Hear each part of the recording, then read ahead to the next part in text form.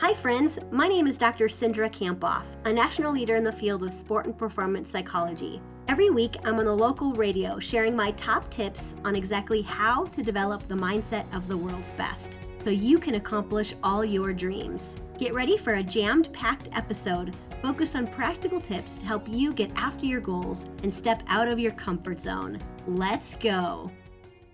Time to check in with Dr. Cindra Kamphoff, and we check in for a little positivity, a little life lesson, if you will. Leading yourself first is the topic today. Cindra, you usually start us off with a quote. I love this quote by Stephen Covey, and he said, "I'm not a product of my circumstances. I'm a product of my decisions." So how do you want to start today? Well, I'm thinking this week, many of us are going back to school. Maybe our kids are going back to school, or our kids have gone back to school. And so today we're talking about leading ourselves before we try to lead others. And in school, we might, lead our classmates.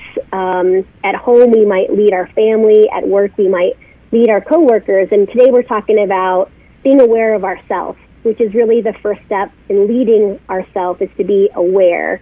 And research shows that when we see ourselves really clearly, we are actually more confident and more creative. We communicate more effectively, and we're better at building stronger relationships with each other. So why is this self-awareness so important for us to develop? Well, it's really crucial for us to become a better leader. It's been rated as one of the most important capabilities for leaders to develop. And research also shows that when we're aware of ourselves, like when we're aware of our emotions and aware of our thoughts, that we can recognize the impact we have on other people, and we're actually rated as a more effective leader. So would you say that most people are self-aware or not? Well, I think most people believe they're self-aware, which is really interesting. But Lisa, there's a recent study that showed actually only 10 to 15% of people actually are self-aware. Huh. So I think that's really interesting when you think about, as we're listening, we're probably thinking, we're self-aware, but I think we could all really improve on it. And the important part of improving on our awareness of ourselves is that it's at the heart of our own performance. And so, I would say just being a high performer and trying to be, our best that we can be really starts with our awareness of ourselves. So do you have maybe an exercise or something that we can use for ourselves to improve our own self-awareness? Yeah, so I'm writing my next book, which will be published at the beginning of next year. And in it, I talk about this exercise called Finding Your Best Self. And, just being at our best is personally rewarding, and then we can continue to lead ourselves if we're being our best self. And so I want everyone who's listening just to think about, how would you describe your best day ever, either at school or at work?